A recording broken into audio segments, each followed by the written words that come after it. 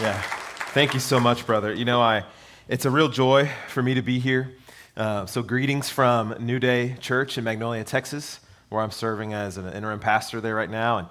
And greetings from the Acts 29 Church Planting Network, where we plant churches worldwide. And I know that's your heart and your church's heart and Grace Partnership and their heart together. So it's a joy to have a partnership together in that ministry. And, Spurgeon, he once said that as he was traveling a lot and speaking and preaching, and his wife missed him so much, that he lovingly told his wife that we should never cry as we put our lamb on the altar. And my wife came across that quote on her own, so I didn't tell her that. Honey, Spurgeon told his wife. And so she is thankful for this ministry and thankful that I've been here to serve you with God's word and to look at being a church and a people that are committed to mission in the city. And so please take your Bibles and let's look at Jeremiah 29. You can tap or turn on your Bible or turn in your Bible to Jeremiah 29, and we're going to be reading from verses 1 to 7. And this is what our brother Jeremiah writes: by the power of the Spirit and the great prophetic word of God flowing through him. These are the words of the letter that Jeremiah the prophet sent from Jerusalem to the surviving elders of the exiles, and to the priests, the prophets, and all the people whom Nebuchadnezzar had taken into exile from Jerusalem to Babylon. This was after King Jeconiah and the queen mother, the eunuchs, the officials of Judah and Jerusalem, the craftsmen and the metal workers had departed from Jerusalem. The letter was sent by the hand of Eliash, the son of Shaphan, and Gemariah, the son of Hilkiah, whom Zedekiah, king of Judah, sent to Babylon, to Nebuchadnezzar, king of Babylon. It said, "Thus says the Lord of hosts, the God of Israel, to all the exiles whom I have sent into exile from Jerusalem to Babylon, build houses and live in them. Plant gardens and eat their produce. Take wives and have sons and daughters. Take wives for your sons and give your daughters in marriage, that they may bear sons and daughters. Multiply there and do not decrease. But seek the welfare of the city where I have sent you into exile. And pray to the Lord on its behalf, for in its welfare you will find your welfare. For thus says the Lord of hosts, the God of Israel, do not let your prophets and your diviners who are among you deceive you, and do not listen to the dreams that they dream, for it is a lie that they are prophesying to you in my name. I did not send them, declares the Lord." Let's pray. Holy Father, help us as we look at your word. All Scripture is living and active, sharper than any two-edged sword, piercing through the thoughts and intentions and joints and marrow and in our hearts. Because all Scripture is God-breathed and profitable for rebuke, for correction, and training in righteousness, that the men and women of God may be fully equipped and ready for every good work. So would you now, Lord, pierce through hearts, pierce through our minds, pierce through our thoughts, pierce through our intentions, correct us, train us, rebuke us, exhort us, prepare us for righteousness and for good works in the city of Titusville, for good works in the city of Houston, that your light may shine, that our light may shine and give glory to our Father who is in heaven. So help us now, King Jesus. Yes, Lord. By your Spirit, would you serve Trinity Church now? And it's in your name that we pray and that we believe and we trust, King Jesus. Amen. Well, apocalyptic shows and movies and books and Netflix series, they are always in vogue, but they seem more popular than ever before. I remember even reading a little book, How to Survive a Zombie Apocalypse, as though that were ever going to happen. And I have another book, 100 Deadly Skills, that, if I were being followed in another country, that I should go in and buy an umbrella and then fill it with wrenches, and so I could have a ready-made weapon. Why do I know that? That's never going to happen to me in the mean streets of Tomball, Texas, in my gated community. But apocalyptic movies and shows, we love them because we want to see how humans react when the world falls apart, how society stumbles, and we watch movies about imagining what would have happened in a nuclear holocaust, or what would happen if Nazi Germany actually won. What would the United States be like?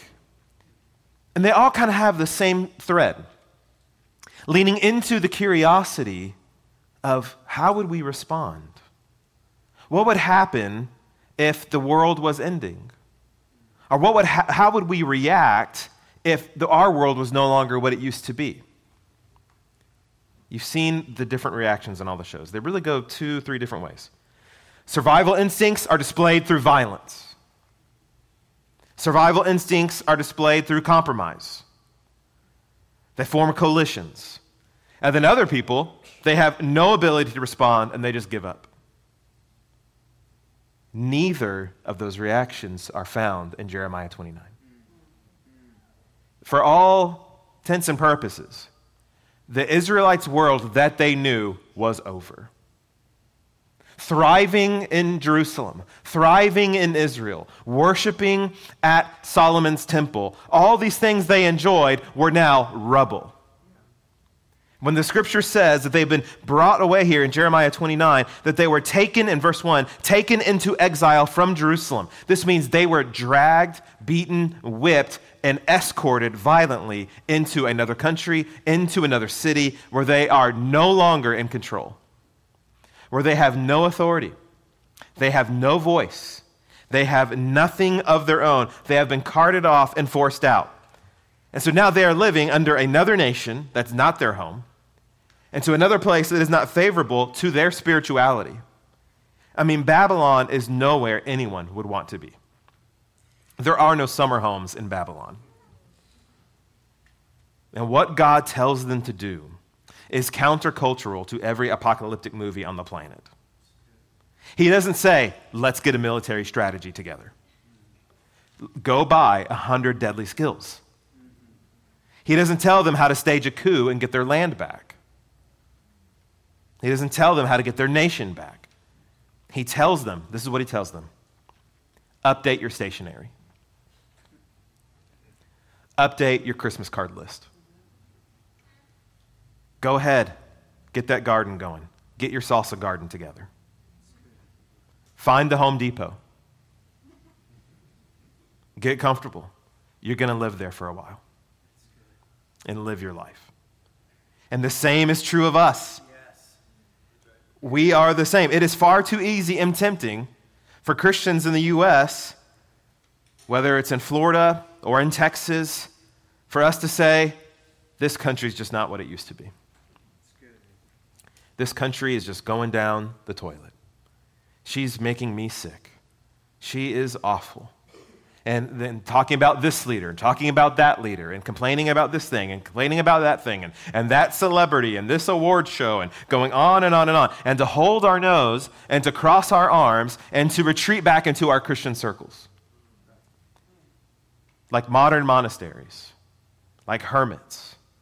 And just to try to stay away from the sinfulness of the culture, and just do our own thing. I mean, I know people in Houston. They go to a Christian school. My kids go to a Christian school, which is great. But then they only participate in Christian sports.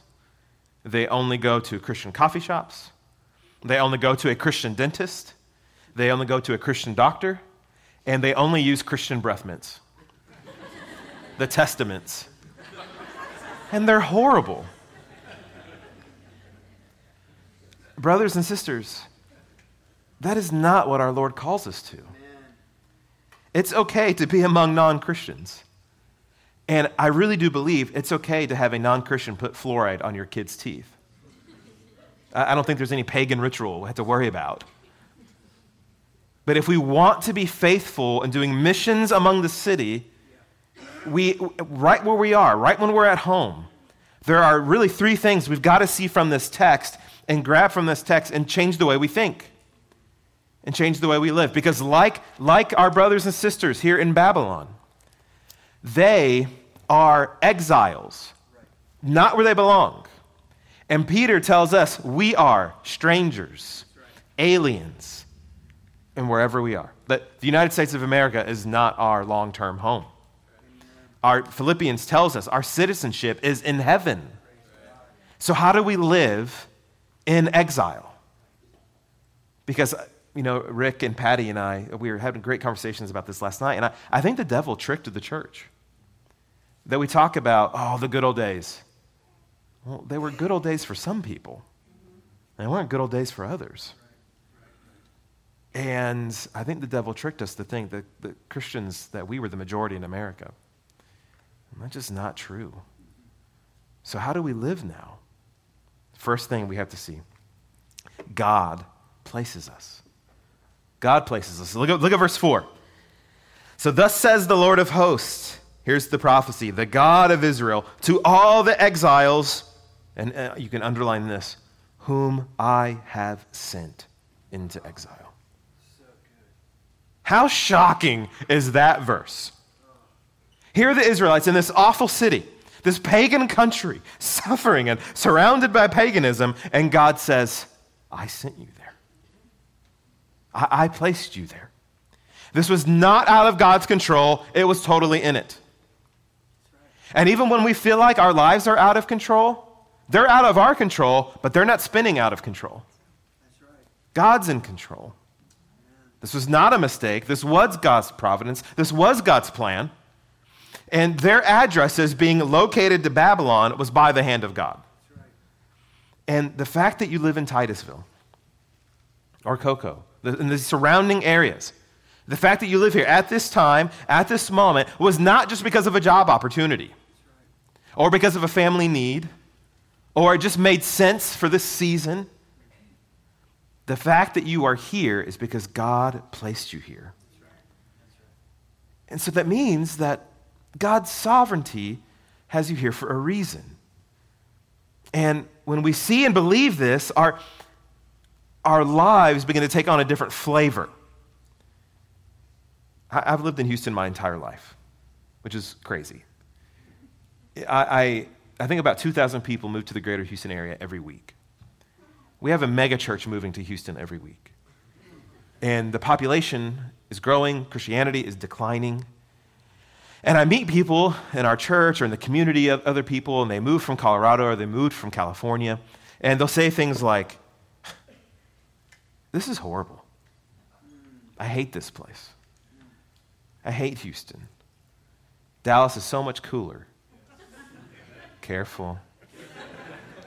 And no. Or they moved from Colorado, this is just not Colorado. Texas is bland. This is so lame. I hate living here. And look, the weather is a lot like Florida, but we don't have any fun stuff in Houston. Beaches are not worth going to, but it's home. And I'll meet these Christians that are just complaining and it's just lame. There's no mountains, blah, blah, blah. And they're missing the point. God placed you here for a reason, for a season, and I doubt it was to complain. I doubt it was to disobey Philippians, to do everything without complaining, but to let your light shine amidst the darkness. Yes. Complaining will rob us from mission in the city. We have to be people for the city. God has sovereignly placed each and every one of us where we are right now for three reasons. For the good of others, for our good, and for his glory. These are all true. And I had to learn this in a very hard way. I was working at Starbucks in Houston in my early 20s, and it was a pretty good job. Decent pay. You got stock options. I don't really know what that meant. I still don't really know what that means. You got health benefits and free coffee. But I really just wanted to get out of there because I wanted to be in vocational ministry. So I just viewed it as a stepping stone. I would show up, do my job, kind of talk to my coworkers, but I just wanted to be at a church full time. I wasn't really all in. I wasn't really committed. I just kept thinking about what I want, what my next step is, what I'm after. How I want to fulfill my dream. I want to fulfill my plan for my life. I didn't really care that much about my coworkers. I knew I'm not going to be here long. I just want to be here until this church can hire me full time. And the church did. And I didn't let that door hit me on the way out. Thought, finally, I'm out of here. Finally, I'm at my dream job, what I want to be doing, teaching college students the Bible, teaching Sunday school. They're paying me $500 a month. I'm rich. Look at this. And then I was there for less than a year because the senior pastor lied about losing $300,000 of the church's money in a Ponzi scheme. So that church is gone. I slithered back to that Starbucks with my tail between my legs. Hey, do you have any room for me? Could you bring me back? And the manager graciously hired me back. And this time was different. I didn't view this as a stepping stone to ministry anymore, a stepping stone to mission anymore. I viewed it as, oh, this is my mission. And I began to work as unto the Lord and not just for man. And I began to take interest in my coworkers and in their lives and encourage them and pray for them. So much to the degree that one of my Buddhist coworkers, her name was Francois. I think I write about her in the book. She is a male French name. She's Vietnamese and about this tall. And we're talking one day, and she says, we're talking about Christianity, talking about faith. I'm telling her about the gospel and how Jesus died for our sins and rose again from the dead, and we can be forgiven of it all. It's incredible. And she goes, I know. I'm becoming a Christian on Saturday. I said, okay. How are you doing that? I've never heard of this program before. What are you doing? She said, well, I'm going to this Catholic church, and I'm going to take a class, and I'm going to be a Christian afterwards. And I said,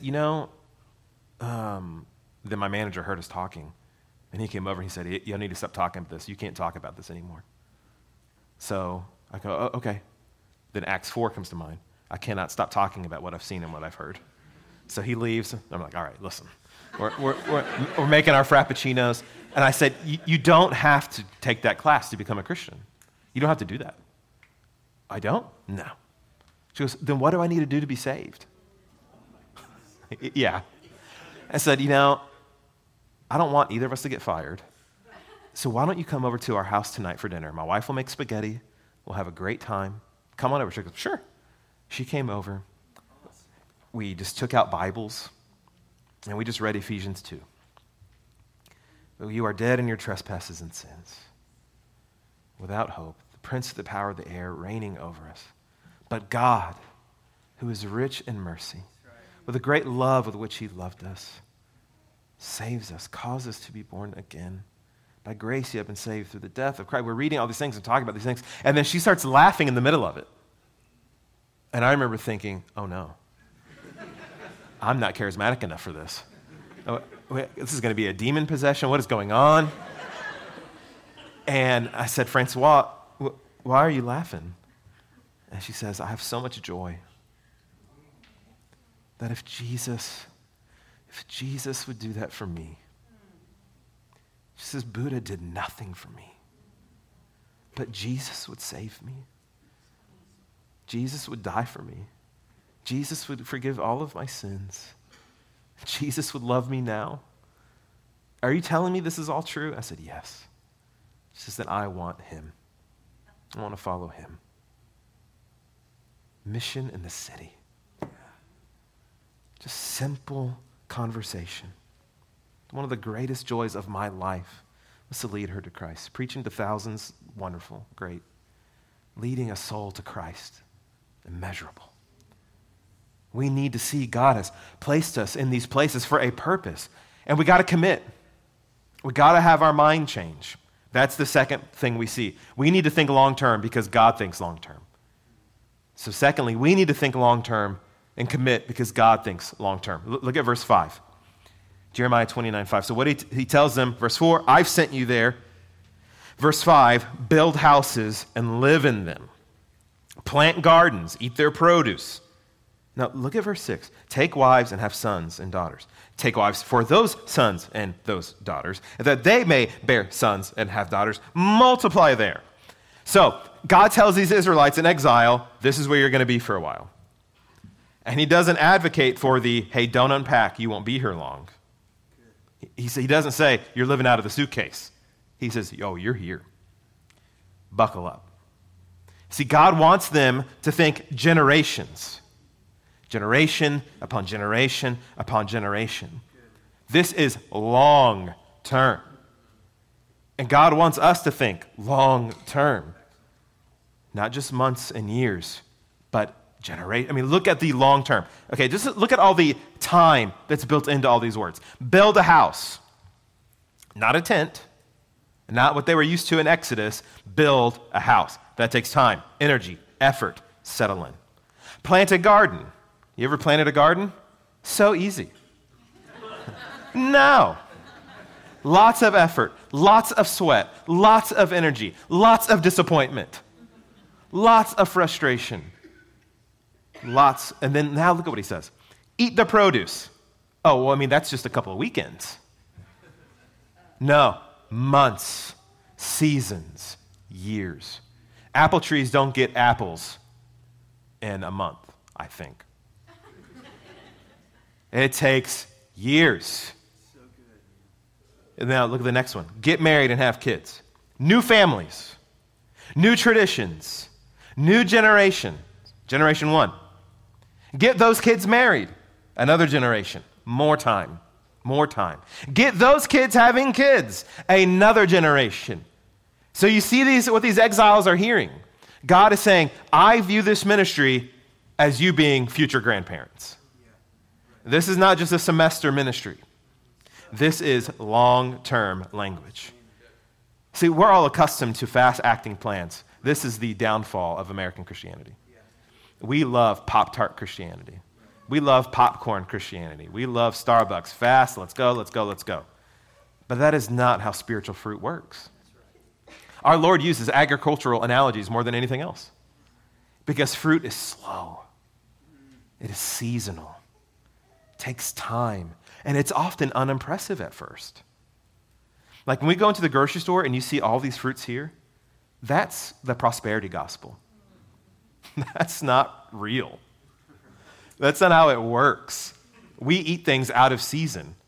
Our brothers and sisters in the first century and now here in Babylon, they ate seasonal. You can't just be like, I want a strawberry anytime. No, you got to wait. And we want conversions now. We want blessing now. We want fruitful ministries now. Well, then we got to follow God's timing for fruitful ministry. Amen. And it takes a long time.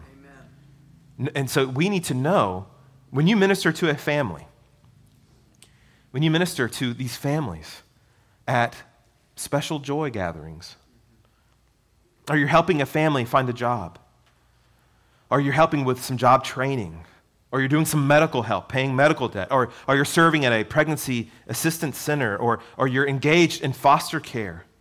This is generational change. The gospel brings generational impact. And it begins with believing God sent me here, and I'm committing to this place. So by telling them to build homes and plant gardens and get married, he's telling his people to live their lives among the Babylonians. Do not eject from society, but be a functional part of it and live. This is home. And to do it very practically and very spiritually. Very practically and very spiritually. This is the last point this morning. God is practical. Mission is practical. Look at verse 7. But seek. It's amazing that the word but is there first. What's it contrasting? Living their lives, building, where that's our temptation. Just live our lives. Don't just live your lives. But before you get too comfortable, seek the welfare. And look how he front loads it. But seek your own welfare first. No. Because this is a prophetic example of our Lord who sought our welfare, who though he is God, has angels swirling around him, worshiping him in the heavenly places. He did not count equality with God as something to be grasped, but he emptied himself of that right, made himself a servant, and sought our welfare on the cross, dies for us, rises for us, showing us that he seeks the flourishing of others. And our model's the same. That's why he says in Philippians, have this mind among yourselves. But seek the welfare. This is what it looks like. And maybe we get hung up by the word welfare. I mean, I don't know, there's American hang-ups with this kind of word. Okay, fine. Flourishing. Betterment. The goodness of the city. That they would experience good, flourishing. And here's what this verse is teaching us. Seek the welfare of that city, and look at what he says. Where I've sent you into exile, he reminds them again, and pray to the Lord on its behalf, for in its welfare you will find your welfare. So he's saying we cannot seek our own flourishing apart from the flourishing of others. That's what the Bible calls selfishness. We seek the good of others. I don't have another Spurgeon quote. I wish I did. But Spurgeon is one of the greatest preachers in history.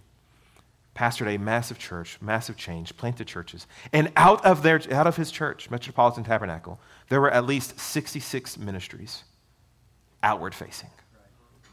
Orphanages.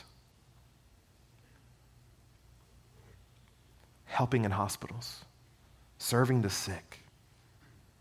Almshouses for widowers. I mean, intense ministry for others. And this is a great word, I think, for every church and for all the people of God everywhere. Especially right now. Because there is a tension in the American church about the word justice, about doing good, about mercy ministries. But the truth is, we are called to serve and love our neighbors as ourselves. It's very simple. What would I want if I were in their situation? I would want help. I would want assistance. I would need blessing. To do good works and let our light shine, to seek their flourishing. Seek means two things. Seek means, first, to look and wonder what is needed. How could we serve? How could we help? And then we have to have the second. Then you do it. Then you pursue it. What we can do a lot is, man, you know what this city needs? You know what these people need? You know what would be great for them? And then just leave it at that. But seek means to assess and then act. To assess and act. So, and this is an imperative. Seek the welfare. So, I'm not from here. I know a little bit about Titusville. What is God calling you to seek in Titusville? What needs are there? What has he put on your heart in this city? Or in Cocoa Beach? Or in these other communities? What are you seeking? What do you see? How could you act? One of my friends in Houston is a great pastor friend in Houston. Have a wonderful vision statement for their church. And it's very, very simple and very vivid. In Houston as it is in heaven. In Houston as it is in heaven. I love that. Making Houston a little more like heaven. There are so many practical ways to seek the flourishing of others. Helping foster children is to seek their flourishing. Adoption is to seek the flourishing of others. Assisting pregnancy centers, funding them, praying with people, giving them resources to seek the welfare of these mothers and these babies. To seek the welfare of refugees who are settling into the USA with cooking classes. Learning how to use an American kitchen. How to shop at our grocery stores when they're used to markets on dirt roads. Helping people recover from addiction. Doing Bible studies with addiction clients. Because at the bottom of all these things is we are looking at people who are not just sinners, but people who are made in God's image and their baseline dignity has been lowered by this fallen world we live in. And so the church comes along and says, you are not your circumstance. You have worth and dignity and value because you've been made in the image of God. And we We need to mirror our Lord. His ministry is filled with good works, filled with meeting practical needs that display his messiahship. And so our good works are meant to display his messiahship. Because Poseidon, he's not commanding anybody to do good works. The Greek gods, they don't care about people in Nigeria, but Jesus does. As the Lord of all, he cares about people everywhere. This is why the book of James says to pure and undefiled religion is to look after orphans and widows in their distress. But there are some Christians in the U.S. who be like, woke. Like, that's Bible. This isn't liberal. This is the scriptures, to do justice, do mercy, look after orphans and widows. There's no dichotomy in the spiritual needs. I mean, I think there are some Christians who would critique Jesus in the parable he gave in the Good Samaritan. Well, he should have left a gospel tract at the end. Jesus gives a story about serving those in distress. And then we see this in all of his miracles, that he eventually, and him and his people, they get to the conversation. They get there. So in Titusville, what are some local light-bearing initiatives in the city that you and the church could be a part of? And not just church leaders and not just finances, but you. Because this is a word to all of the people in exiles, not just the leaders, but to every Christian who's an alien and a stranger in Titusville. You know what we must do? Look at what he says in verse 7. Pray to the Lord on its behalf. Pray for Titusville. Just a simple note card in your Bible. Make it a bookmark. Make it something that could remind you. Pray for Titusville. Pray for your neighbor. I mean, Jesus looks out over Jerusalem, and he doesn't hold his nose and complain. He weeps and says, oh, how I wish you were willing to follow me. And I wanted to gather you like a hen gathers her chicks under her wings. That we would look over Titusville, look over Florida, and look over Houston. And, oh, Lord, bring people. Yes. Don't just make them better citizens, but bring them to you. Save them, Lord. Who are you praying for that isn't here today? Let's begin there. Who are you praying? And so when I say who are you praying for that's not here today, I'm not saying the Christian who overslept or the Christian who's at brunch. Who's the non-Christian that's not here that you're praying would be here and be baptized, be born again? Pray. Who are we praying for? What are you praying for them? Quality of life? Sure. But we know what the best welfare actually is. What the best flourishing, the eternal flourishing, to be saved by Jesus Christ. Because missions in the city isn't just about making life better, which we ought to do, but as Pastor Tim pointed out, it's about the gospel. It's about eternal life. That we have a message that is news that cannot be topped, that you can have your sins forgiven by Jesus Christ. That by his death on the cross, that he took all of the sins, all of the crimes against God that you had committed, and by believing in him, by trusting in him, and by believing that he rose again from the dead and is alive right now in heaven, that you could actually be forgiven, that you could be made new, and that your life is settled in eternity. Because the worst thing that could happen to anyone in this room and to anyone in Titusville is to die twice. We will all die once, but some will enter into eternal life, and then some will enter into eternal destruction. Oh, that we would all enter into eternal life, that we would all fall into the arms of Jesus and to the great flourishing that he gives us. The great blessing he gives us just by faith in him. We are the steward of that news. That's right. The church is the pillar and buttress of the truth. And so there are some churches who they get all into doing good in the city, but they end up doing no good because they never talk about the good news. And then there are some churches who only talk about the good news, and yet don't seek the welfare, the flourishing of others. Our Lord calls us to both. The book of James says, pure and undefiled religion is look after orphans and widows in their distress. And do you know what the second part says? And to keep yourself unstained from the world. Sometimes we forget that part. The Lord calls us to both. There are some Christians great at being unstained from the world, horrible at looking after orphans and widows. And there are some that are great at looking after orphans and widows, and they are totally filthy from the world. Our Lord calls us to the supernatural, both. Yes. Seek their welfare. Seek their flourishing. And pray. Pray for God to bless them. The risen Christ, he cares about Titusville. He cares about Houston. You know why we know he cares? Because he's placed you here. I'm so reminded of when the apostles are being sent out.